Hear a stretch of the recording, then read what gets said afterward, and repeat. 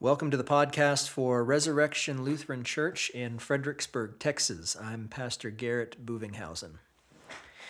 Today we had our weekly Bible study. It is Tuesday, June 16th, 2020, and on Tuesday mornings we have our Bible study at 10 a.m., and we are back to having matins, so hopefully y'all are enjoying the postings for matins in the mornings, and now you will also enjoy, hopefully, the Bible studies that we're doing as well. A little bit extra encouragement, a little bit extra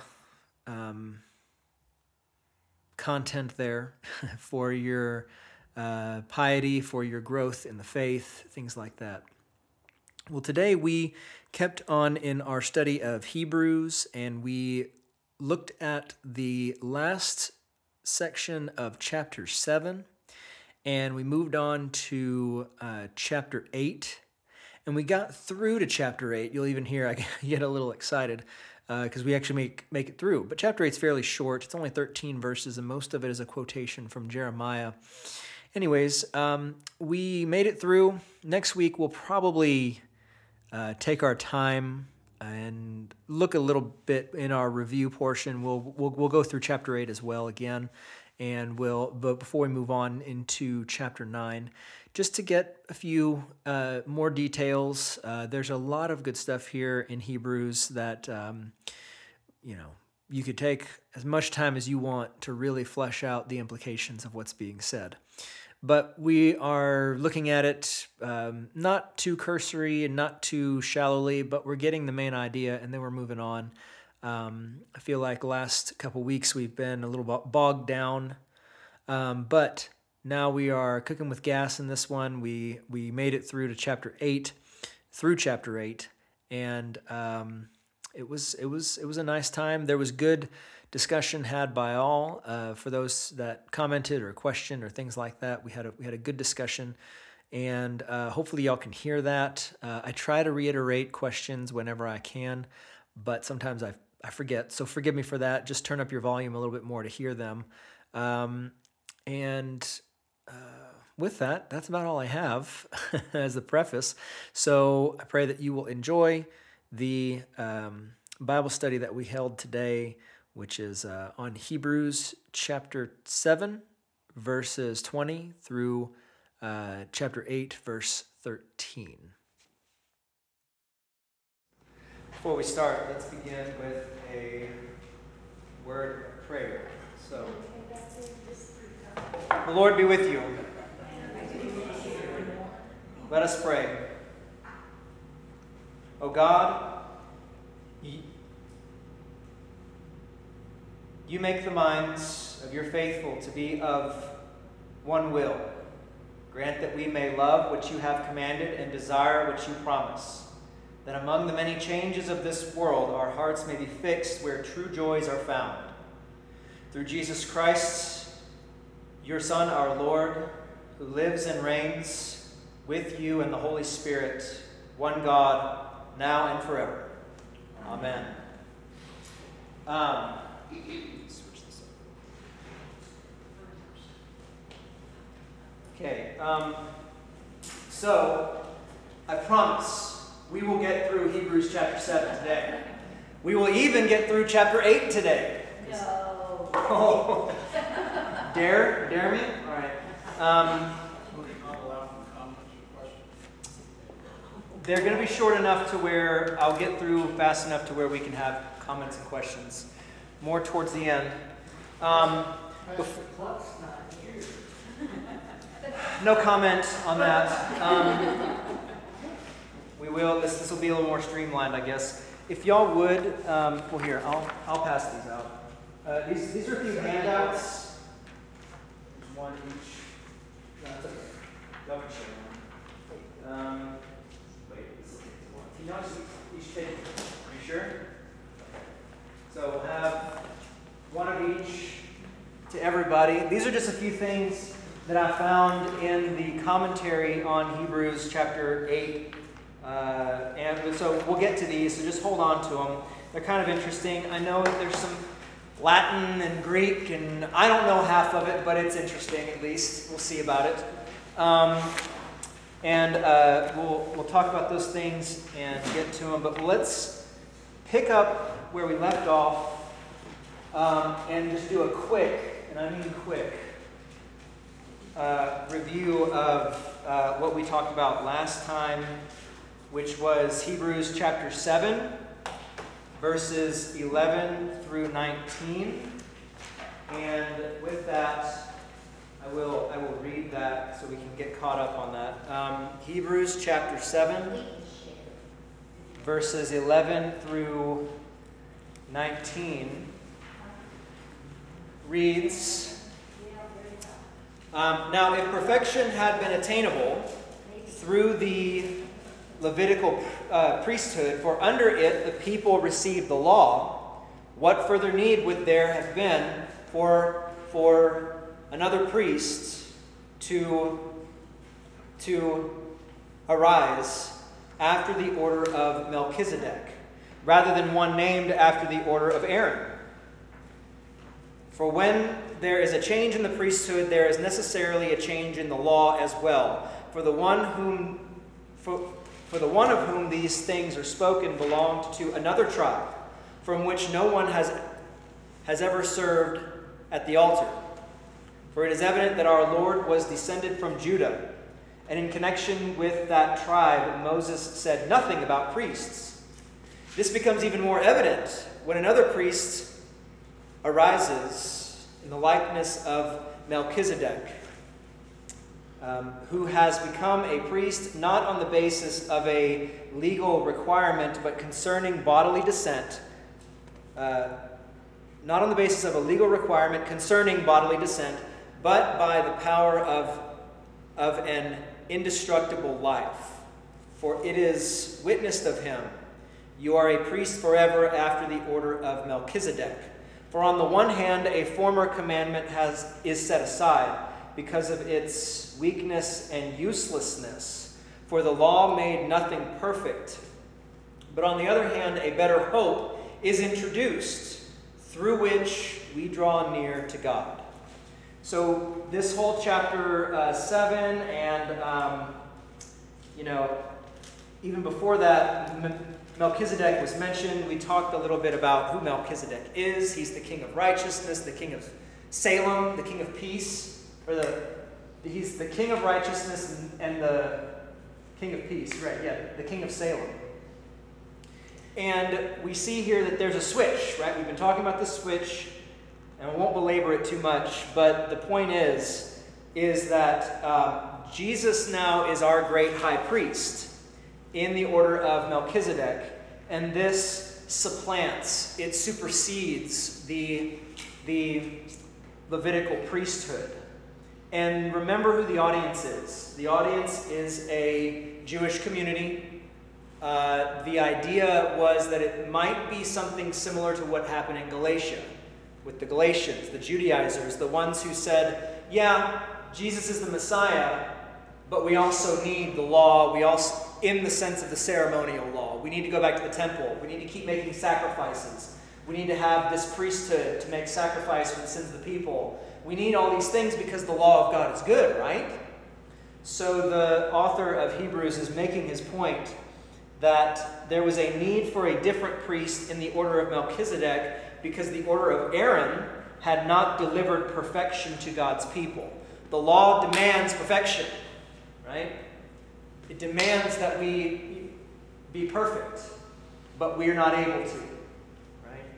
And so this would be very challenging to the Jewish mindset at the time because that's what they would hang their hat on, right?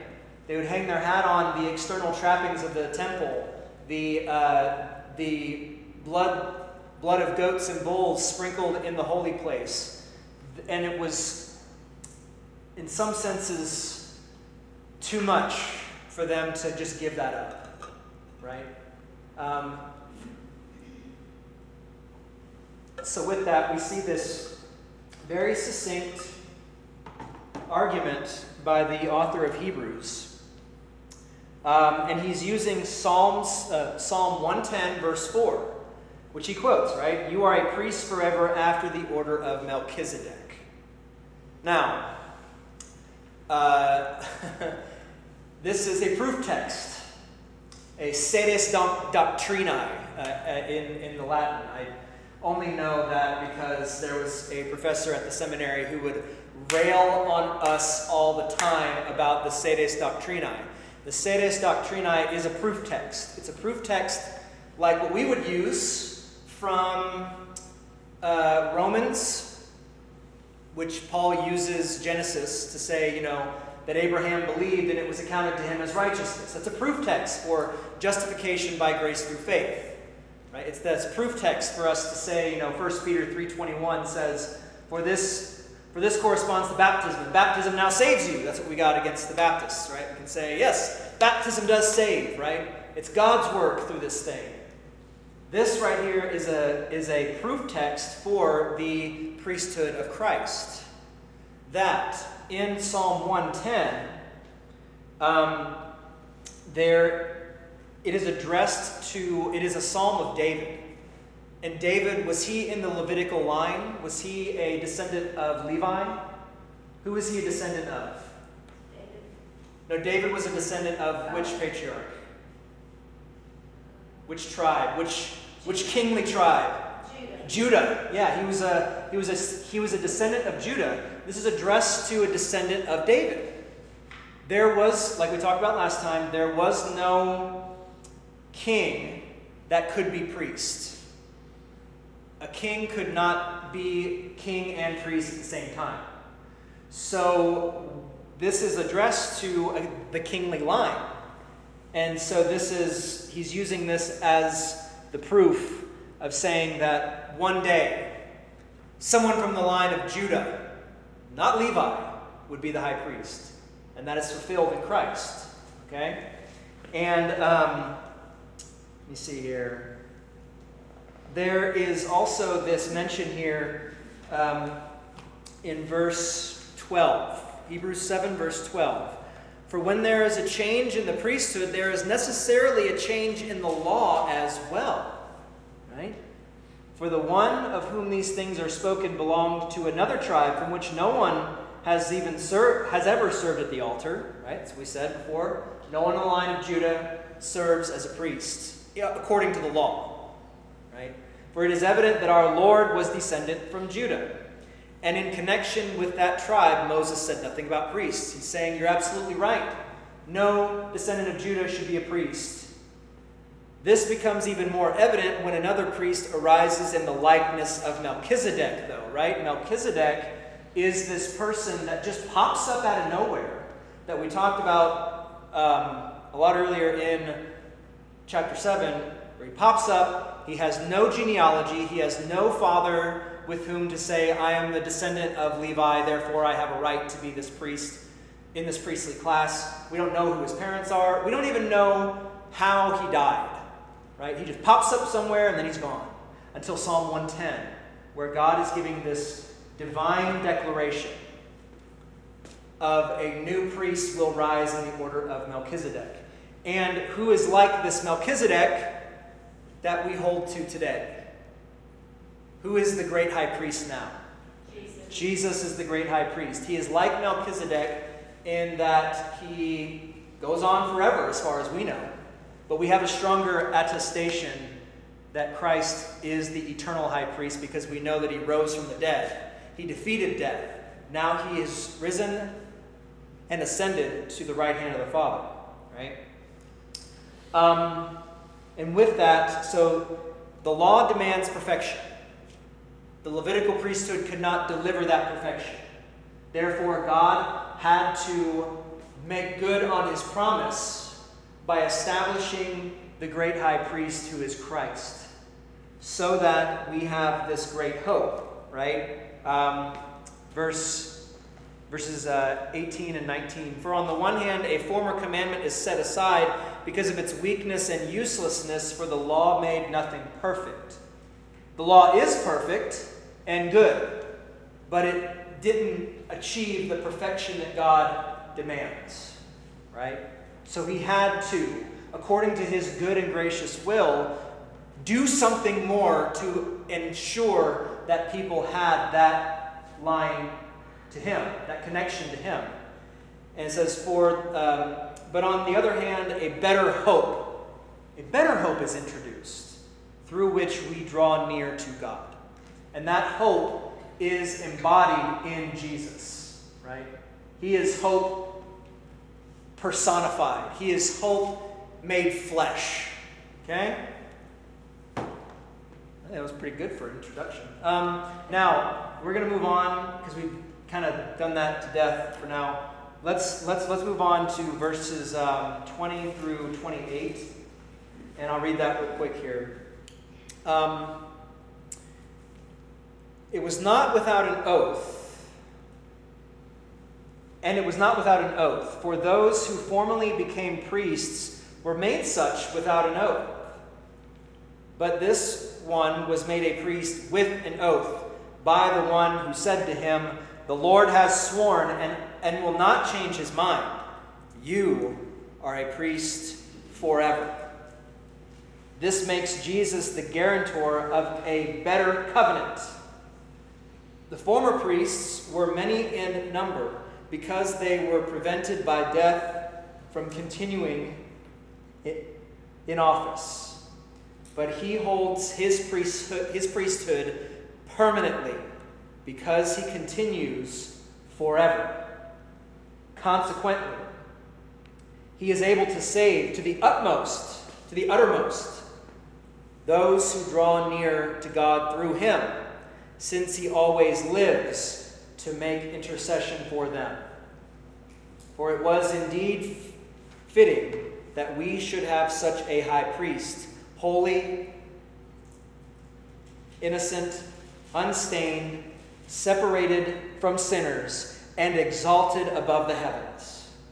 He has no need, like those high priests, to offer sacrifices daily, first for his own sins and then for those of the people, since he did this once for all when he offered up himself. For the law appoints men in their weakness as high priests, but the word of the oath, which came later than the law, appoints a son who has been made perfect forever. Right? Man, he is driving that point home tremendously, right? The point being that with the old priesthood, the Levitical priesthood, no one had to swear an oath, right? There would be the ordination, and that would be good according to the Levitical code. But now, to supersede that, God has sworn that he is the guarantor of this greater covenant with an oath. And God, when he swears, like we talked about, think back in chapter 6, God makes this oath according to himself. There is no one higher than him. He swears according to his own name, this will be done. And it is done. It's done in Jesus Christ. That when Christ was sacrificed for our sins on the cross, he made full atonement for all people, for all times and places. Right? And there's this part here for something from my study Bible. And if y'all have a Lutheran study Bible, I love this thing because it has quotes from Luther all over the place, and it's just great. Luther says about verse 25 here, verse 25, consequently, he is able to save to the uttermost those who draw near to God through him, since he always lives to make intercession for them. Luther says about this verse, if here by faith we do not take hold of Christ, who is sitting at the right hand of God, who is our life and our righteousness, and who makes intercession for us, miserable sinners, before the Father, then we are under the law and not under grace, and Christ is no longer a Savior. Then he is a lawgiver. Then there can be no salvation left, but sure despair and eternal death will follow. But I am baptized, and through the gospel I have seen, and through the gospel I have been called to a fellowship of righteousness and eternal life, to the kingdom of Christ, in which my conscience is at peace, where there is no law, but only the forgiveness of sins, peace, quiet, happiness, salvation, and eternal life. He really knew how to preach the gospel, didn't he? That is what this passage grants to us, that in the days of old, with these sacrifices from the priests, they would atone for the people's sins. But they had to keep coming back year after year after year to have the Passover, the Feast of Booths, Tabernacles. They had all these different feasts. And the priests would even make sacrifices every single day on behalf of the people. If you look at the Gospel of Luke, Zechariah, right? John the Baptist's father, he was a priest in the temple. And the angel visited him while he was in the temple making the sacrifice for the people for that day. It was a daily thing, day in, day out, week in, week out, month in, month out, year in, year out. Sacrifices all the time, morning and evening. As if it really did something, right? As if their work was what merited the salvation for all people. But now we have a better priest, who is Christ, who has made the sacrifice for all time, once and for all, so that we would have peace, right? Any questions about this? Man, I'm blowing through this, aren't I? Any questions or comments? Is that comforting for y'all? I'll ask that question. Is this a comforting thing that we now have, I think in one of our midweek services we would have this thing where it was a responsory where I would, chant, we have an advocate with the Father, Jesus Christ, Jesus Christ for the propitiation of our sins, right? He was delivered up to death. He was delivered for the sins of the people, for all people, right? That is what we proclaim when we gather for the divine service. And in the divine service, this Gottesdienst, God is serving us. That we receive the benefits of God not by the work of a pastor or a group of pastors or men in general or whatever, but by God's work coming to us. God does the work by coming to us in His Word and in His sacraments so that we would have that peace. Right? I'm trying to think here. There is some interesting things here before we move on. I do want to point this out that Dr. Kleinig makes a point in his commentary, because I like it in his commentary in each section. He, of course, gets into the Greek, and he gets into the context and the structure and everything of the passage. He gets into the analysis, which is what we talk about most. But then at the end of each section, he talks about reception and application. How has the Lutheran Church, not just the Lutheran Church, but the Church of all time, used this passage, if they've used the passage at all? How has this passage shaped our lives as Christians within the church and the workings of the church, right? He does say that the most profound influence of this passage has been in shaping the congregation's worship. But y'all didn't know that, huh? I didn't know that, so. For the whole of the divine service revolves around the presence of the risen, exalted Christ, right? When we look at the divine service, first of all, how do we begin a service? With the invocation in the name of the Father, and of the Son, and of the Holy Spirit. When did we get that name in its fullness? I'll give you a hint. It's at the end of Matthew 28. Right? Go therefore and make disciples of all nations, baptizing them In the name of the Father, and of the Son, and of the Holy Spirit, teaching them all that I have commanded you, and lo, I am with you until the very end of the age. When did Jesus say that? Before he died? After he died and was risen, before his ascension, right? That the words that we first speak are the words of the risen Christ. And everything after that comes, I'm just going through setting 3 here. We can confess our sins and receive absolution for those sins because of the crucified, risen, and ascended and exalted Lord Christ, who forgives our sins. And I can just keep on going. The Kyrie, Lord have mercy.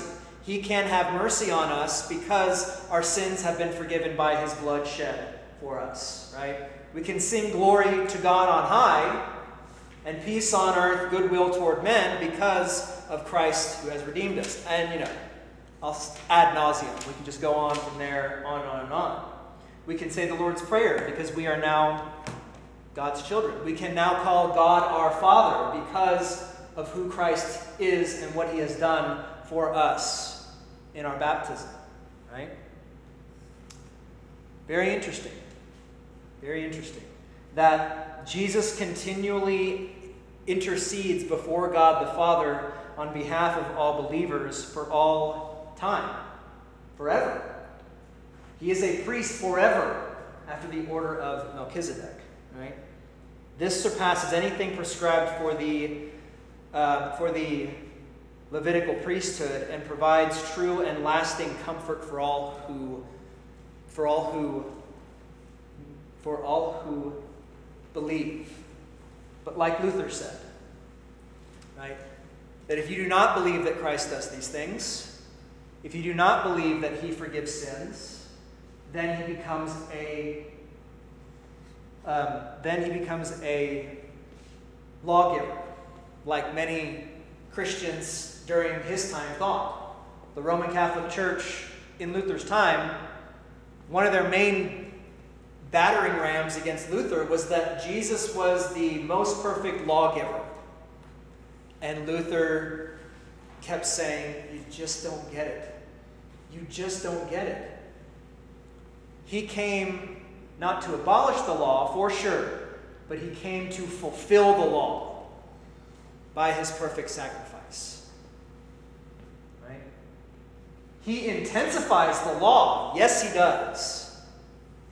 Right? He says, you have heard it said, do not murder. But I tell you that anyone who says fool to his brother is liable to the council for murder. You have heard it said, do not commit adultery, but I tell you, anyone who looks at another woman with lustful intent in his heart has committed adultery in his heart. He holds us to the full weight and measure of the law, and then he takes it upon himself and he bears it for us. The punishment that we deserve, he takes it all to himself. And now that that punishment has been meted out on him, he has risen from the dead, ascended into heaven, and now this is what the writer of Hebrews is really getting at with all this, speak of the temple and everything like that, right? That he now intercedes for us in front of God the Father, showing the perfect sacrifice, which is what? A bull, a lamb, a goat? Him, himself. He shows himself saying, this is the sacrifice that has been given for the world. Right? Good stuff. Any questions, concerns about this? Does it concern anybody? Before we move on, this last question. Does it concern anybody that God worked in such a way that was outside the bounds of the law? Does it bother you that God worked outside the bounds of the law that he established? He made the Levitical priesthood, right? He decreed these things to be a statute forever, like he says, right? Right. Does it bother anybody that God works outside those boundaries to establish Jesus as our great high priest? No. No? Doesn't bother you at all?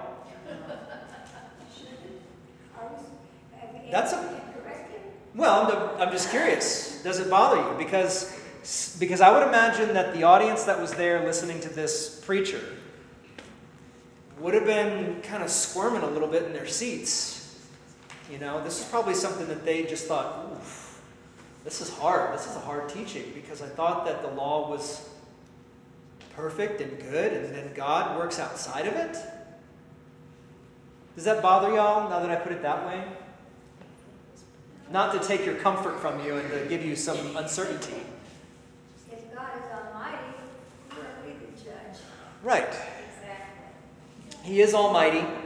But more than that, I'll say this more than that, and I'll get to you real quick, Jim. That like more than him being almighty and all powerful and all knowing, he is all merciful. He is all loving. He is just. He doesn't act outside of these things arbitrarily. He acts outside of this specific law for our good because of our weakness. Not because what he has established in the law is not perfect. It is perfect. The law is not the problem. We're the problem. Right? So for our sake, he works outside of this thing to grant us a greater hope. Right? What's that? Yeah, if he didn't work outside the law, you know, we would have been condemned. Did you have something to say? Sorry. Or did I just wash over it? The woman caught in adultery, it's a different issue, the pardon power of the sovereign. But she was not stoned. Right. He had the power to pardon. Melchizedek predates the law. That's true. That's exactly what we went through the last few times, or the last times we talked about this, is that before the Levitical priesthood was even a thing, when, according to tradition, Levi was still in the loins of Abraham, Melchizedek was the one through whom received the sacrifice of Abraham. Right? Yeah, you're right. He predates the law. So yeah. So he works outside these things for our good, and according to his good and gracious will. Make sense? Any questions? Yeah. Yeah. Go ahead. No, yeah, please. I'm looking at verse 27, and the last few words of that verse is, when he offered himself, he sacrificed for their sins once for all, when he offered himself. He is Jesus. It's not capitalized. And then I'm thinking, God offered his son. Yeah. So, I know Jesus and the Father, the Trinity. Yeah. But here it seems like Jesus offered himself rather than God offered his son. Right. And I'm just Trying to make it all work, right? Yeah. Yeah. This is true. Jesus offered himself. Not because, well, I'll say this. Jesus offered himself. We do have in our minds constantly John 3:16. For God so loved the world that he gave his only begotten Son, right? That whosoever should believe in him should not die but have everlasting life. But the thing is that Jesus also says, I and the Father are one. I do not do my will, but the Father's will. Right? And Jesus is obedient to that will. He is perfectly obedient where we cannot be. And he is perfectly, what is it? If you think of Abraham and Isaac, right? Isaac was perfectly obedient in that sense. Because think about it. Abraham, how old was he? Over 100. Let's just say that. Isaac didn't offer himself. Abraham. Right, but Isaac was obedient. Yes. He could have pushed his father away down the hill and said, forget this, I'm out of here. Right? He could have said, no way, Dad. I am not. It's like, but he kept asking, where's the sacrifice? Where's the sacrifice, Father? It's like, God will provide a sacrifice, my son, right? It's like, it's not an answer, Dad. Come on, it's what's going on here? But then he bound Isaac, and Isaac let him. But then we have to understand, I guess, are you still trying to reconcile how Jesus offers himself? I guess what I'm saying is, Okay. it's very, to understand the Trinity is really hard. It's a mystery. It's a mystery. And it's God, one and the same. His son is being offered, and his son is offering his life. Yeah. Like in obedience. So, Right. Yeah, the love of God. Yeah. It's mind-boggling, isn't it? It is. Yeah. The distinctions that we make, but also the understanding that we have of how God works according to his will, the economy of the Trinity, the workings of the Father and the Son and the Holy Spirit all working together to achieve the same will of God. It's mind-boggling, but it is very profound in how, by Jesus being obedient to the Father as the Son, he is offering himself up for our sakes, because his love is the same love that the Father has for us, and that his will for us is the same will that the Father has for us, that we should not perish but have everlasting life. Right? So think of it in that sense. Yeah, the God, the Father, and the Holy Spirit, they're all on the same page. Yeah, they're all on the same page. They're all working toward the same end. Right? Any other questions before we move on to chapter 8? We're going to get through chapter 8. I promise you. We will get through chapter 8. Because really, chapter 8 is mainly just a big quotation from Jeremiah. But for good reason. So let's look at chapter 8. If there are no more questions, we'll just give everybody a chance. No? All right, chapter 8. We're going to do it, guys. We're going to do it. All right. Chapter 8. Now, the point in what we are saying is this. We have such a high priest, one who is seated at the right hand of the throne of the majesty in heaven, a minister in the holy places, in the true tent that the Lord set up, not man. For every high priest is appointed to offer gifts and sacrifices. Thus it is necessary for this priest also to have something to offer. Now, if he were on earth, he would not be a priest at all, since there are priests who offer gifts according to the law. They serve a copy and shadow of the heavenly things. For when Moses was about to erect the tent, he was instructed by God, saying, "See that you make everything according to the pattern that was shown you on the mountain." But as it is, Christ has obtained a ministry that is as much more excellent than the old as the covenant he mediates is better, since it is enacted on better promises. For if that first covenant had been faultless, there would have been no occasion to look for a second. For he finds fault with them when he says, "Behold, the days are coming, declares the Lord, when I will establish a new covenant with the house of Israel and with the house of Judah, not like the covenant that I made with their fathers on the day when I took them by the hand to bring them out of the land of Egypt. For they did not continue in my covenant, and so I showed no concern for them, declares the Lord. For this is the covenant that I will make with the house of Israel. After those days, declares the Lord, I will put my laws into their minds and write them on their hearts. And I will be their God, and they shall be my people. And they shall not teach each And they shall not teach each one his neighbor and each one his brother, saying, Know the Lord.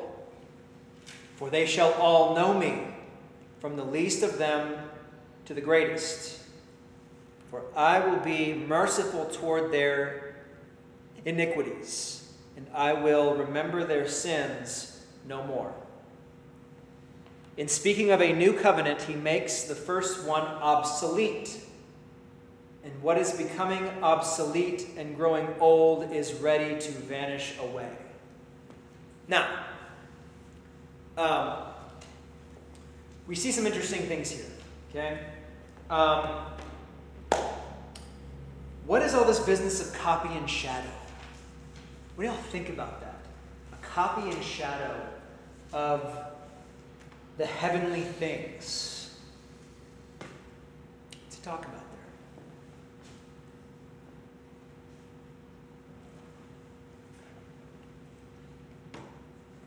I think he's going to get into that more in chapter 9. Mm-hmm. Talking about heaven as the earthly temple as being a type of Right. what's going on in heaven. The whole Old Testament law relies heavily on types of Christ. Right. That there was all these foreshadowing, kind of, like something greater to come. Like you even see these types of Christs in the Old Testament through the judges, like Samson and King David, but they're not the full picture. Right? Even in the temple, you do see, this is very interesting what the author of Hebrews is doing here, because he says, for when Moses was about to erect the tent, he was instructed by God, saying, See that you make everything according to the pattern that was shown you on the mountain. Now, that is a quote from Exodus 25, verse 40. Why don't we turn to Exodus 25 just to get some context here. Exodus 25, verse 40. Keep your finger or a bookmark there on Hebrews because we're going back to it. But Exodus 25, verse 40.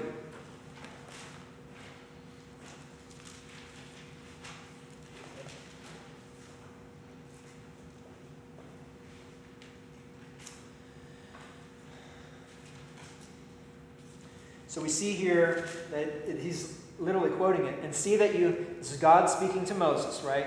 And see that you make them after the pattern for them which is being shown you on the mountain. On Mount Sinai, right?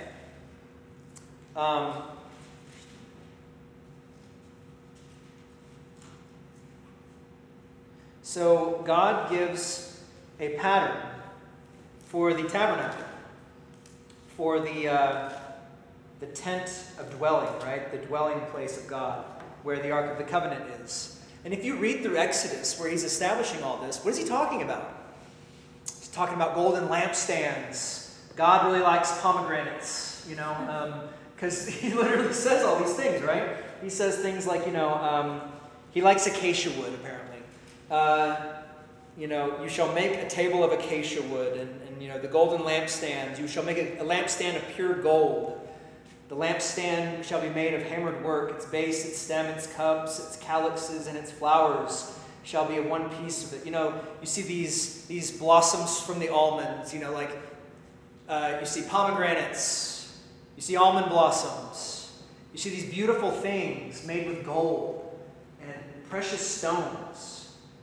And this, I think, is a good, is exactly what should be gone to when you start to talk about, a sanctuary or something like that. Building a sanctuary or a nice place, of course you can't always afford the nicest of things, but the place where God is dwelling, God likes beautiful things.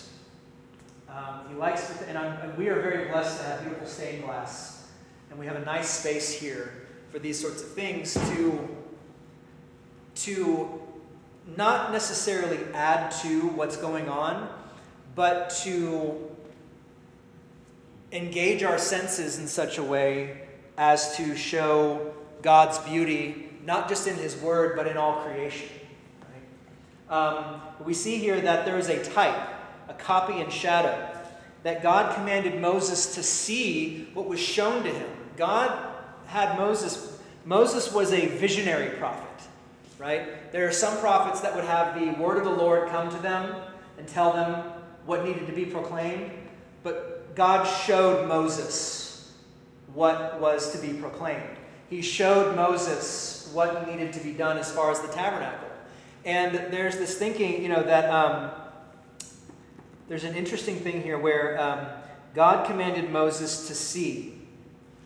God not only tells him how, he doesn't just give him written instructions or spoken instructions, but he shows them.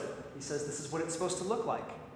He shows him what the heavenly temple, the heavenly tabernacle, was to be, He showed him what the heavenly temple looks like, and then how that was to be recreated. Obviously not perfectly, but recreated so that we would know that God the Most High is dwelling in this place, right? Not just because we think it's pretty, not just because we think, oh, these are nice things that people can, really appreciate. This is what God would have us do.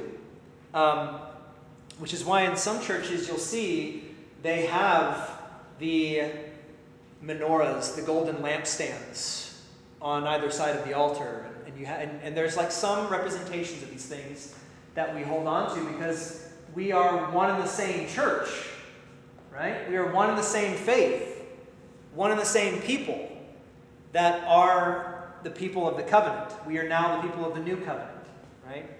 We don't do these things because we have to, but we do these things because, hey, they are pleasing to God in some way, and they're also beneficial to us to help us understand what is taking place here, right? You see that the tabernacle is therefore meant to reproduce the heavenly sanctuary, invisible to the unaided human eye. He's given Moses this directive to make all things according to the model that has been shown you on the mountain. And in some ways, we see here, I'm just trying to get this right here. So, this translates to the priests as well. Because what the priests would do on earth in the Levitical priesthood, what the priests would do on earth was also a copy and shadow of what was taking place in heaven, right? That Jesus, now that he is our great high priest, doesn't do something different than what the priests would do in the old covenant. He does it perfectly where they could not. Right? Does that make sense?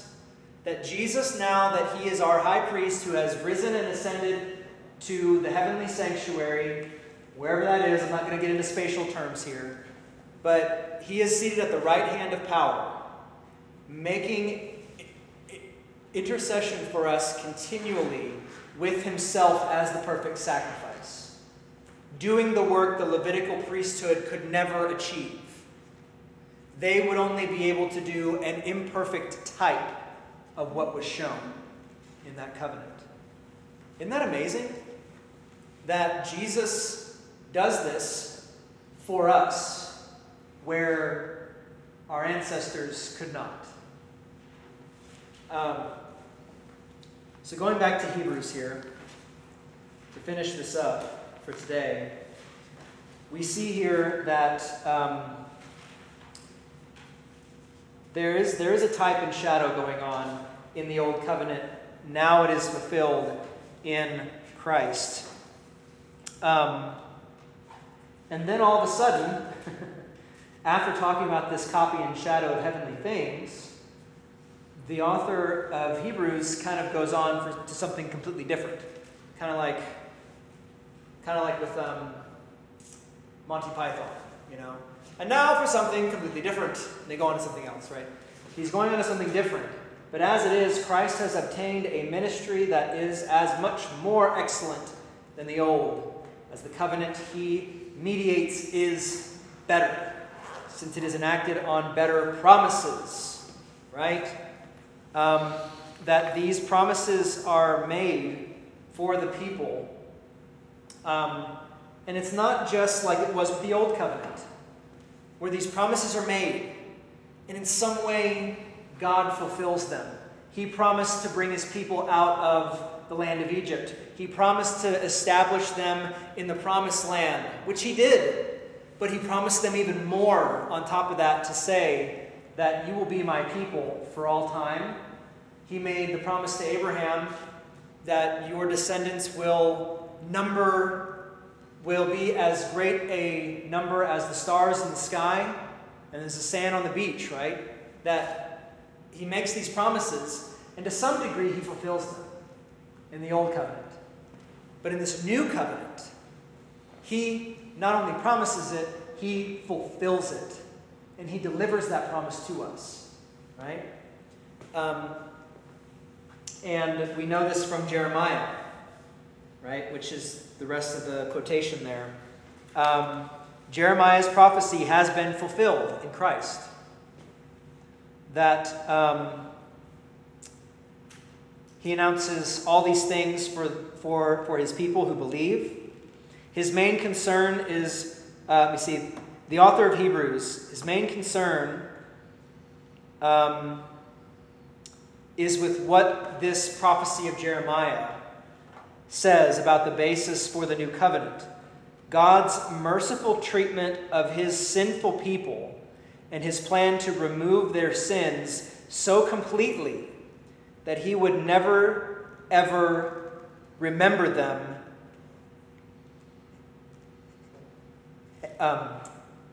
any longer. That your sins will be remembered no more.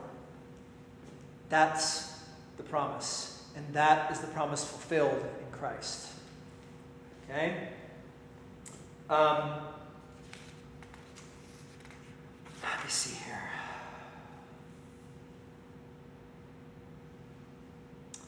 And there's some, I handed out these things from the commentary, these handouts. These are just some things to keep in mind. It's kind of interesting.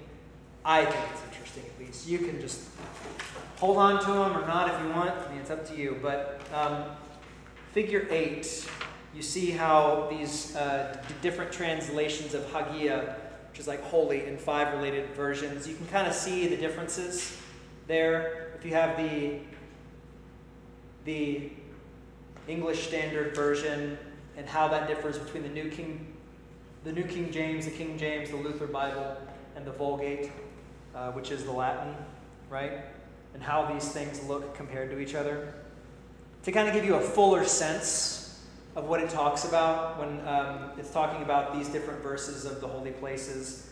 And on in chapter 9, 10 and 13. Figure 9, the other handout, is the relationship between the divine service in the Old Testament and in the New Testament, according to the Apology of the Augsburg Confession, Article 24, which at some point in time, I would like to have another study. Maybe we can make it a Wednesday or Thursday study or something like that on the confessions. Going through different books and the Lutheran confessions would be great, I think, to really see what it is I have to subscribe to as a pastor and what it is that y'all would benefit from to know, right? But Article 24 of the Augsburg Confession, you see these different things, types and the image, right? The body of good things, how they translate over between the Old Testament and the New Testament service.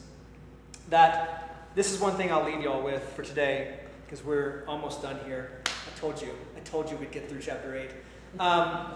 Is that now, in the divine service, in the place where God comes to his people in all places, not just here at Resurrection Lutheran Church in Fredericksburg, but in all places where his word is taught and his sacraments are given according to his word, in these places, God comes and serves his people, not because of what the pastor does, not because of what the people do, but what Jesus has done as our great high priest, and what he continues to do in the heavenly sanctuary, at the right hand of the Father, not in a spatial place where he can't come down at all. That's what some Christians believe. That I won't get too far into it. Some Christians believe certain things about Jesus, saying he's in the heavenly sanctuary. He can't come down here because flesh and blood is now in heaven. To which the Lutherans say, that's blasphemy. You're saying that God the Son, who yes, now is flesh and blood in heaven, is not all powerful, is not all present.